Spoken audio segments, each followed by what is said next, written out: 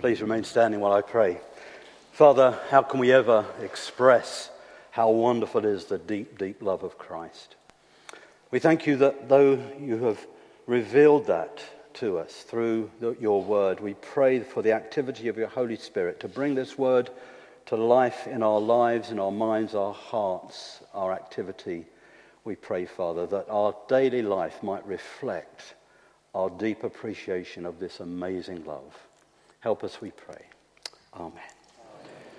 Well, please be seated. Thank you to the musicians. And please turn back to that passage that Bob read for us, John chapter 17.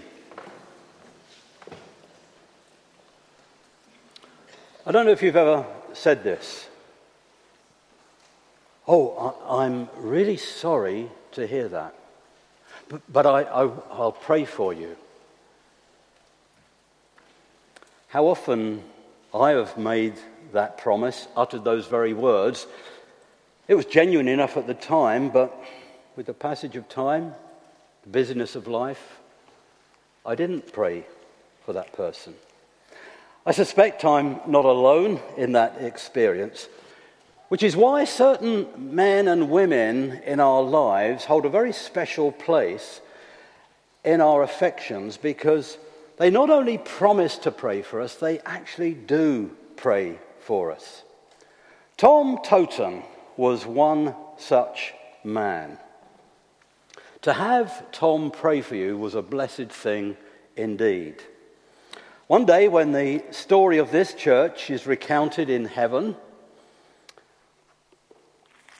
I've no doubt that the prayers of Tom Totten and other men and women of his ilk will be seen to have been instrumental in the Lord's blessing upon this church these past 60 years.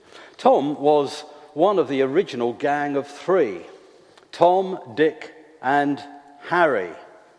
Tom Totten, Dick Pink, an ex-squadron leader, didn't quite have the curly moustache. I don't think he did. He did have a moustache, but not one of those ones. And Harry Kilbride, who was the first pastor of this church. 47 years ago, the three of them covenanted to pray together on a Monday between 11 and 12 for the previous day's ministry of the church. 47 years later, that prayer meeting continues. So every Monday in term time in this church, a group of men gather to continue the legacy of Tom, Dick, and Harry to pray for God's blessing upon this church. Now, to visit Tom at his home down there at 11 Mansfield Road was one of the greatest privileges of serving as a pastor here in this church. Whatever the season, a roaring fire greeted you as you were ushered into the back room. So after a while, you learn on these visits to always dive for the alcove as far from the fire as possible so that you could make it through the next hour. And having covered the general business of how life is, how's the family, and so on, it was time for Tom to get down to business, and that meant prayer. Tom had an incredible encyclopedic knowledge of what was going on and what needed to be prayed for. At the time, I had the privilege of being the chairman of Insight, the school's work. Tom knew much more about what was going on every day with those Insight workers than I did. I hope he never guessed that. I just stayed suitably dumb and nodded. But he was incredible in his care and his love for God, God's people, God's work, and God's ministry. To be prayed for and to pray with Tom was one of the great privileges of life. But you know, that pales into insignificance beside that which we have before us here this morning in John 17. Facing, remember, his excruciating death, Jesus prays for that which is closest to his heart. That's what we've been looking at these past 3 weeks. He prays, firstly, for himself, that God would give him the strength to complete the work that the Father had sent him to earth to do, namely to go to the cross. That's the first part of the prayer. And then, as we saw last week, he prays for these apostles, these disciples, who are going to take the message of that cross, of that death and its implications, into the world and pass it on from generation to generation to generation, the apostolic gospel.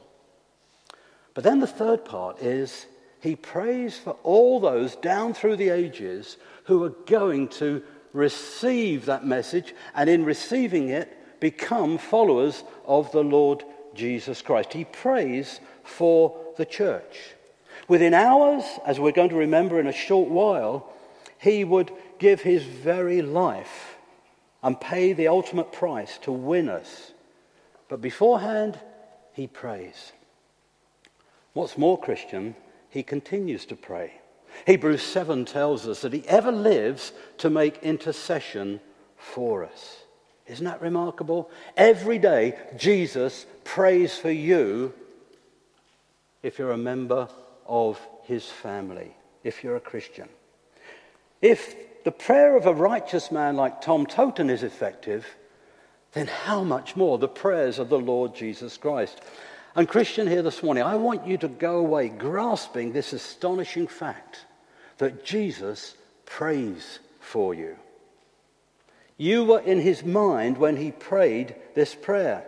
And therefore it makes this one of the most precious, wonderful passages in the whole of the Bible for Christian people. He prays for you just as he did for Peter. You remember Peter at this time, so boastful, wasn't he? Lord, the rest of this rabble, they're going to leave you, but I will never leave you. I'm made of different stuff. You don't know yourself, Peter. You're going to run away as well. But Peter, I have prayed for you. Satan has sought to sift you, but I have prayed for you. And the only reason that Peter withstands that onslaught and his abject failure is because Jesus prays for him. And if you're a Christian here this morning, you know yourself, don't you? I know myself to be an abject failure in one way or another. But Jesus has prayed for us, and the fact that we are here this morning amongst the company of his people is the fact that he has prayed for us. And that prayer is effective and powerful. But what exactly is he praying for his people here in John 17? I simply want you to see two things that he prays. The first is found in verses 21 to 23. He prays that we will be united in him together. Look what it says. I pray for those who will believe in me through their, that is the apostles' message, that all of them may be one, Father, just as you are in me and I am in you. Now, in praying for unity, Jesus isn't talking about a shared sentiment. You know, like we say they were united in grief. That's a shared sentiment. He wasn't praying that. He wasn't even praying in a shared intellectual assent for a common cause. Comrades in the cause together. He wasn't praying for that. He's talking about a relationship. He's praying about relational unity. He prays for those throughout the ages who are going to be brought to him through this apostolic message, being aware that in so doing that they were going to be joined to the most profound, mysterious, glorious, wonderful relationship in the universe, that of God himself. There's a mystery, isn't it? Ordinary men and women like you and I can be brought and united to God. That's what happens through the cross. And Jesus is praying that we would know that unity. I pray that they might be one, Father, just as you and me are one. What he's praying for essentially is that we would grasp that the unity that exists between God the Father and God the Son is also there in the relationship that he has brought us to through himself, with him and with one another. He prays for that unity. Now, of course, this prayer was initially answered when 3,000 people trusted Christ on the day of Pentecost. But that's only a small number.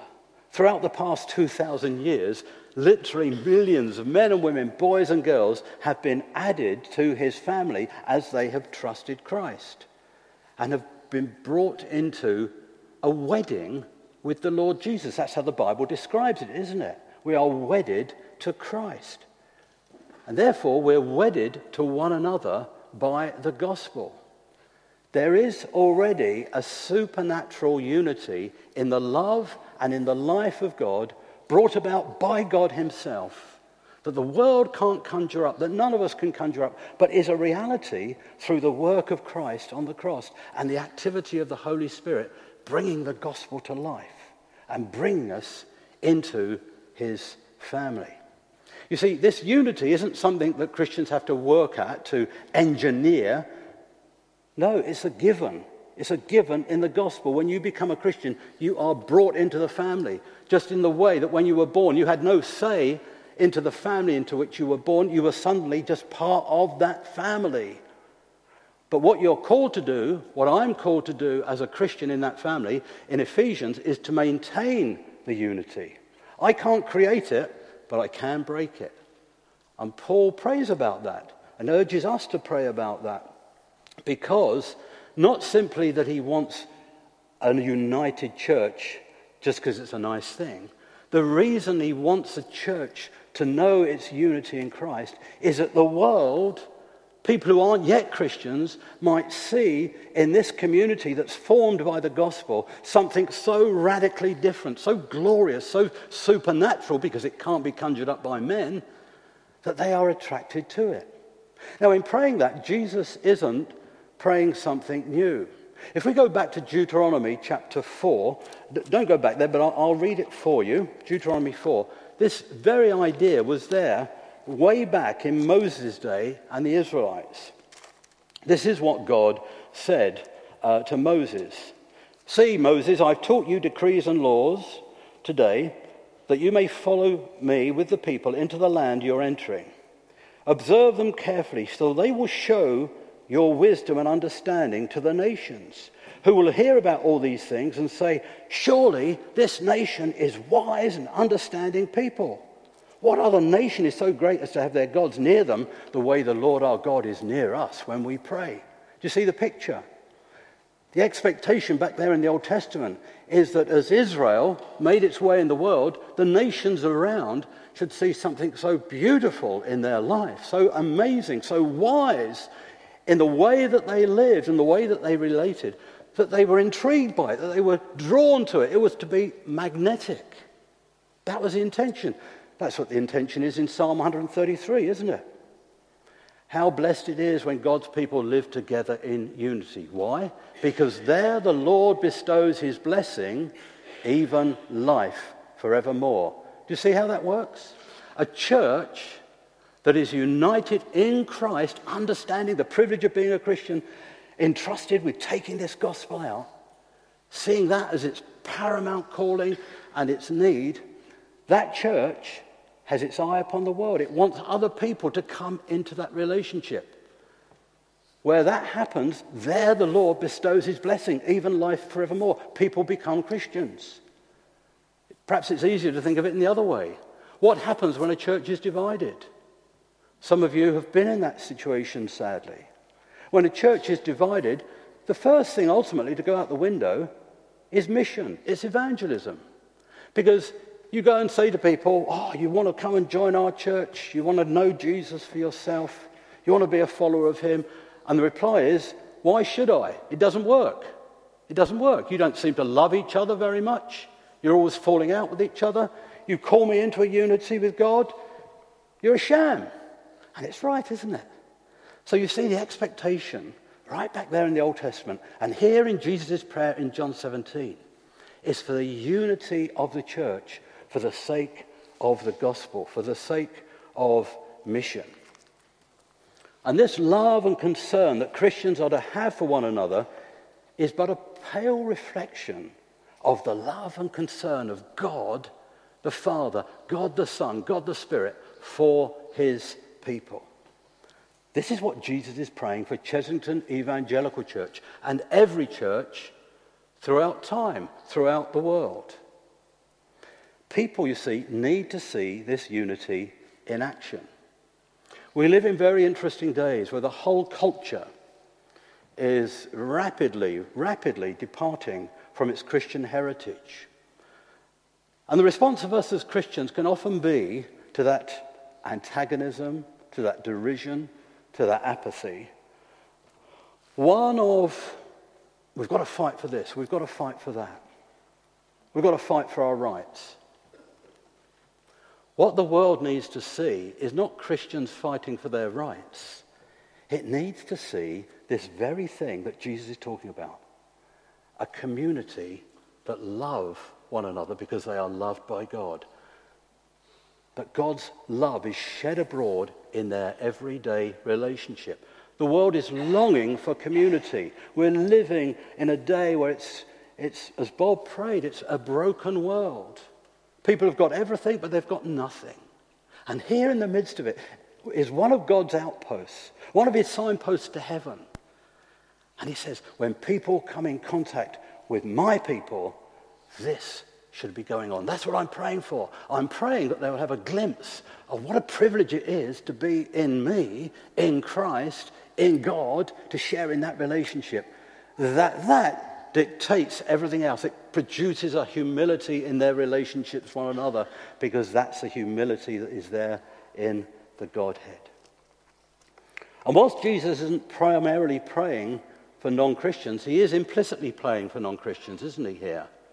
Because it's through the unity of his people that other people will come to Christ. If you're a Christian here this morning, I venture to say 99% of us came to Christ because we not only heard the gospel, we saw the gospel authentically in action, in the way that people loved and cared for one another.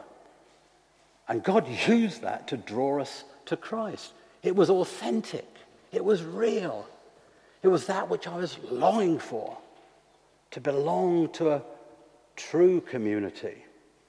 That's what Jesus is praying for here.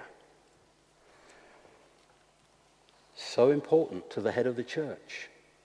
Think about this. What would you pray for if you knew that tomorrow was your last day on earth? That tomorrow you were going to die? Moreover, if you know that tomorrow you were going to die an excruciating death, what would you pray for? It's very telling, isn't it, what we would pray for? What does Jesus pray for?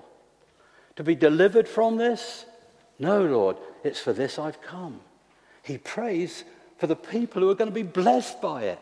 His eye, his heart, his passion is upon you and I, Christian. It is absolutely amazing. He prays for the unity of God's people. Going to the cross, Jesus has his eye upon the glory to come.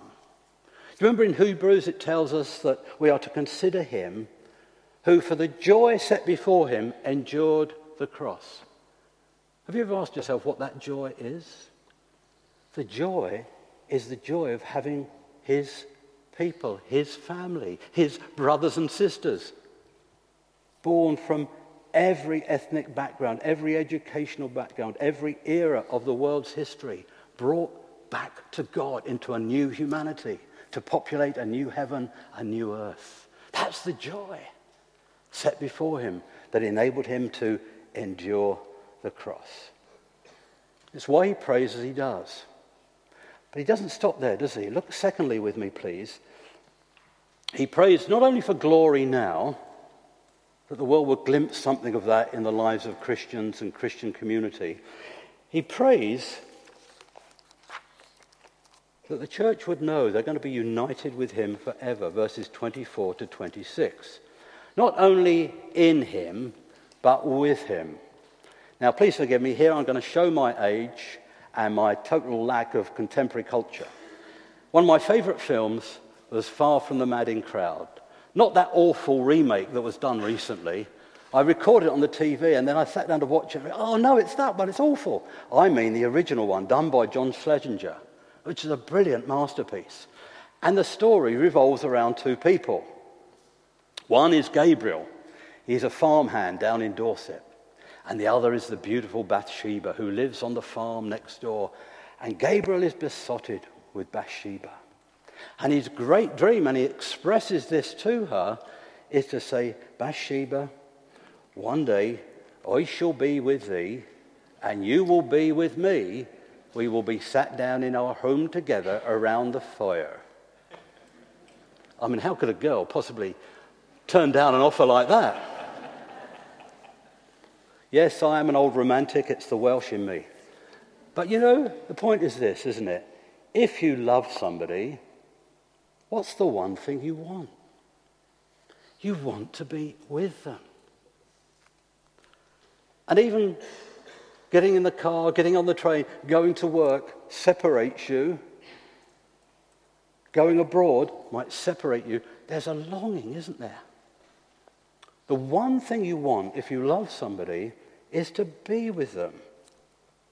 Think how many pop songs reflect that. But of course, there's one thing that mocks that. It's death. Poignant email from David Gillam this week, talking about the privilege of having Anne-Marie as his wife for the past 40 years. But now suddenly, she's gone. Her presence is no longer with him. See, death mocks that deep, deep-seated longing in our heart for togetherness. It's interesting, therefore, that earlier in John's Gospel, Jesus addresses this very issue to a group of bewildered disciples who just can't get their head around the fact that he's going to the cross and then he's going to heaven, and it's all too much for them to take in. He's saying, look, my death isn't going to be the end of it. Do not let your hearts be troubled, he says to them in John 14. You believe in God, believe also in me. In my Father's house are many rooms. I go to prepare a place for you, and I will come back to take you to be with me, that where I am, you may be also. Those are the words of a lover, aren't they? They're the words of somebody who's passionately in love. I shall be around the fire with thee, Bathsheba. Where you are, I will be. And Jesus is saying to these bewildered disciples, troubled in their hearts as they are, look, it's okay. I'm God, I'm in control. And all this is part of my unfolding plan. And my ultimate plan is that this family that I will gather will not be separated by death. But in fact, death will be but a passageway into my presence. And ultimately, I'm going to reclothe you with a new body to inhabit a new heaven, a new earth forever, together forever. That's what he's praying for. You know, the greatest benefit of being a Christian is not forgiveness of sin. It's not even, as we think in this 500th anniversary of the Reformation, justification by faith. Unspeakably wonderful, though both those truths are. The greatest blessing is being present with God now and forever. That's what the gospel does. It brings us into relationship with him so that we might be with him forever. And the Holy Spirit, who awakens us to Christ, witnesses, says Paul in Romans 8, with our spirit that we are the children of God. But he doesn't stop there. He said, if we're the children of God, then we are heirs. We have an inheritance. Inheritance is so interesting, isn't it? It's an awful thing how people can be waiting for their inheritance. But we won't go there. But here's the inheritance of the Christian. And the difference about this inheritance and any other inheritance that we might receive in this world is this. As Peter says, it will never perish, spoil, or fade, because it's kept in heaven for you who believe. What is it? It's to be with Christ. It's to come home and be home with him. That's your inheritance, Christian. To be with the lover of your soul forever. And on that great day when faith gives way to sight, then what's written here in verse 24 will come about. Father, I want those you've given me to be with me where I am and see my glory, the glory you've given me because you loved me before the creation of the world. Jesus, you see, is praying that his people will see him for who he really is and enjoy him for who he is forever. When he was on earth, Jesus was so wonderful to be around, wasn't he? People flocked to him. They were drawn to him, to the beauty of his character, to the kindness of his actions. Here was God on earth showing us what God is like. And they came to him. The self-sufficient wouldn't come to him. They were annoyed by him, because he was telling them they couldn't make it to God on their own. But those who knew themselves to be broken, those who knew themselves to be sinful, those who knew themselves to be in need, they flocked to him. And when you've tasted Christ, doesn't something of that begin to develop in your heart? You see, for the most part, Jesus' glory was shielded and hidden from these disciples, wasn't it? But there were a couple of occasions where it burst through, most notably on the Mount of Transfiguration, where Peter, James, and John, who gave us this gospel, saw something of the brilliance and the beauty and the true nature of God. It was glorious. They just were dumbstruck by it. They didn't know what to say. They mumbled out some things about making tents for them, but it was just gibberish, really. But later on, John begins his gospel by saying, "We beheld his glory." And what was it? It was full of grace and truth. Don't you love somebody who's full of grace and truth? Only Jesus is full of grace and truth. And that's who you've been brought to, Christian. Later on, of course, that same apostle was in exile on the Isle of Patmos, a Greek island at the end of the 1st century, and he had another sight of the Lord Jesus. This time, the risen, ascended Christ, and when Christ appeared to him that time, he fell on his face, he said, as though dead. He was just overwhelmed by the colossal nature and radiance and beauty and power of this Jesus. Now, what Jesus is praying here is astonishing. He's praying that which John knew in part on the Isle of Patmos would be ours forever. That one day we would be ushered into the presence of Christ to enjoy that brilliance, that radiance, that glory forever. Do you see the wonderful thing that he's praying for the church here in verse 24? That I want those you've given me to be with me where I am. Christian, Jesus is passionate about having you with him. Can you believe that? It's almost too much to believe, isn't it? But it's true. And he's praying that one day we would have the full experience that the Apostle John had in part. People like Brian Sage and Marie Gillam are now experiencing that. But one day, all his people will experience that. So, Jesus' desire for his people is that we see his glory. You see, to be a Christian is to be in him and with him forever. And if we really begin to get a grasp of that, we can't be the same, can we? We can't ever possibly be the same people. So my question, two questions really, is this. Firstly, are you in Christ? If you're here this morning, you're not yet a Christian, it's just brilliant that you're here. I'm just so thankful that you're here. But I want to say to you, you have been made for God. By God and for God. And this God in the Lord Jesus Christ has come to earth to pay the greatest price imaginable, to deal with all that rubbish, all that rebellion, all that sin in your life, as it has been in my life. To deal with it at the cross so that we might be brought into a relationship with God. Presently, we're at enmity with him. It doesn't feel like that, but that's the point. Because if you don't want him to be king, you're an enemy.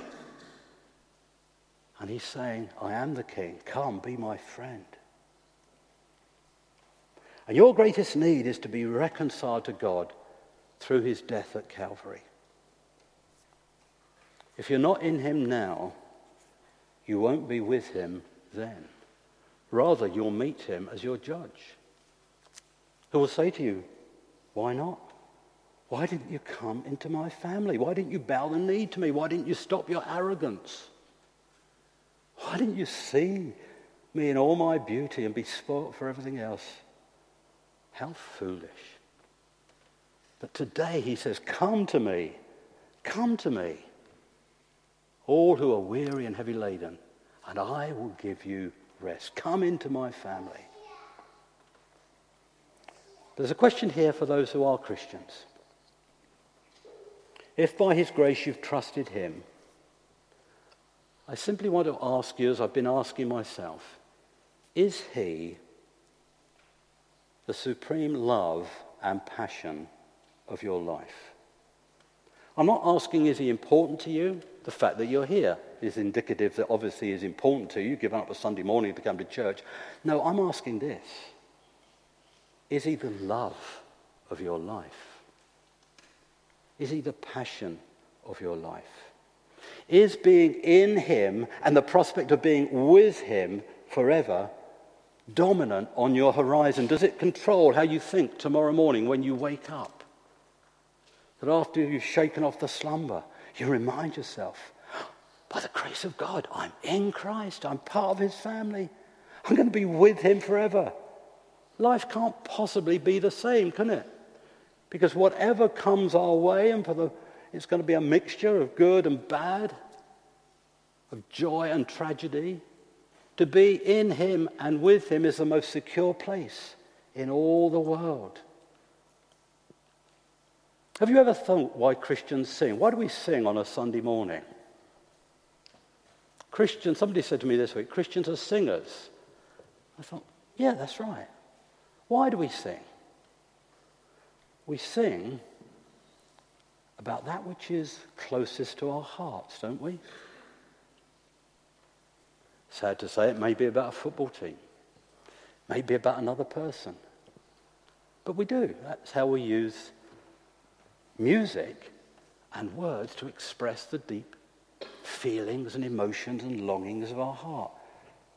Christians sing because they've discovered in Christ the pearl of greatest price. They want to sing about him. They want to say how sweet the name of Jesus sounds in a believer's ear. They want to sing about the deep, deep love of Jesus, vast as an ocean, beyond comprehension, but I can dive into it, knowing that he will support me. Christians have a song in their heart because something of the beauty of Christ has dawned upon them, and they're beginning to be spoiled for everything else. And one of the great evidences that that's a reality with us is we desire to grow in that relationship with the Lord. How do we do that? The same way we do any relationship. With words. He speaks to us. He's revealed his mind. He's told us all we need to know for this life in this book, the Bible. And we speak to him through prayer. Verbally, quietly, alone, best of all with one another. You see, the way this relationship works is that Jesus speaks to us through the word. We speak to him and pour out our hearts through prayer. I guess Tom, Dick and Harry knew that, which is why they were passionate about gathering together. Now, in part, we've been looking at John 17 in preparation for our 2 weeks of prayer. But actually, there's nothing about our praying in this passage, is there? There's nothing that tells us how to pray, when to pray, what to do. That's because Jesus is after something different. He's after our hearts. There's plenty about our hearts here. What our heart is captured by,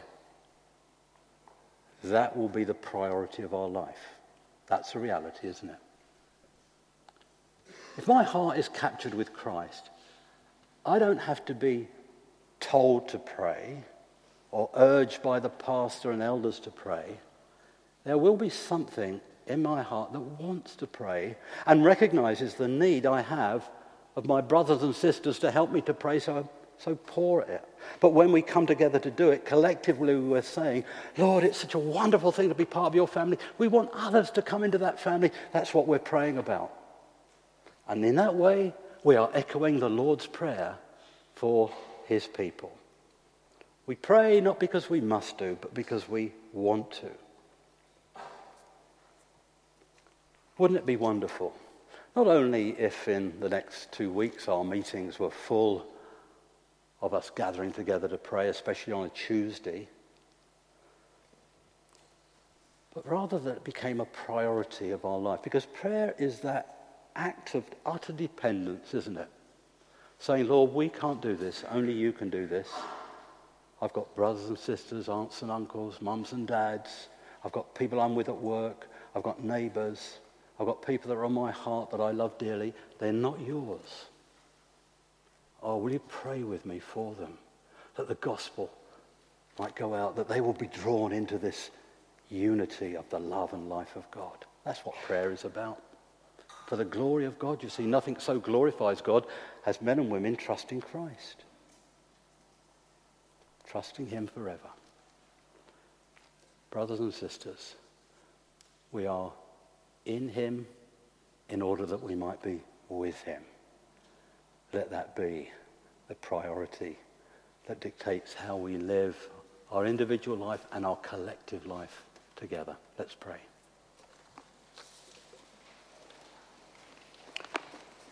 Father, in the busyness of life, you know full well that we lose sight of what a privilege it is to be a Christian. So we're thankful for a morning like this when we can be reminded of it.